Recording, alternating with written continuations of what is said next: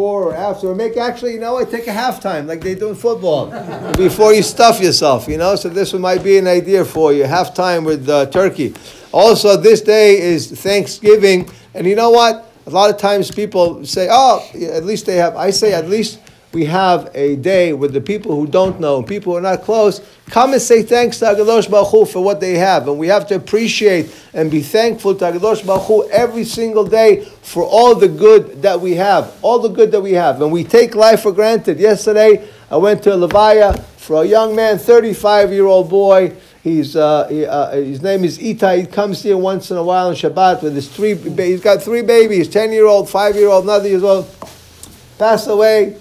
And unbelievable. So a young woman, widow. So you think and you see what's going. You say, "Wow, I have no complaints, even with all my problems. Thank you for my problems, HaKadosh Baruch Hu. Thank you. No complaints here. Life is good. Life is good. And this is what we have to constantly think. Life is good. Thank you, HaKadosh Baruch Hu, for my task. Thank you for everything that you do for me.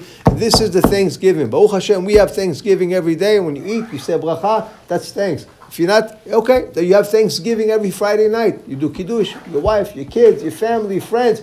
This is also Thanksgiving. So Baruch Hashem, we always remember. Sometimes it's hard, but you know what? You have to give thanks, and this is the most important thing.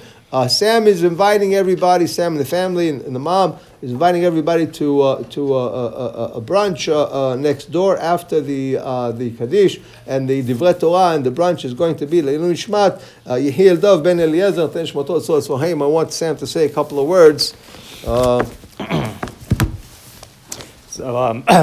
This morning when I woke up, my wife asked me, how do you feel? It's 11 months since my father died, and I said, it really feels like today really feels like the day that he died for me. And, it's largely to do with this community. I'm really thankful for this community and Amitai and Alan.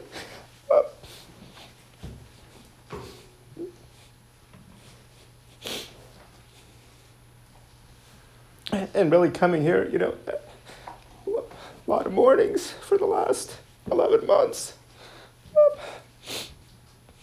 I felt really connected with my father. Amitai, your Dvar Torahs every morning really resonated with me. I've shared that with you over the year. And, just want to thank, again, the community and everybody.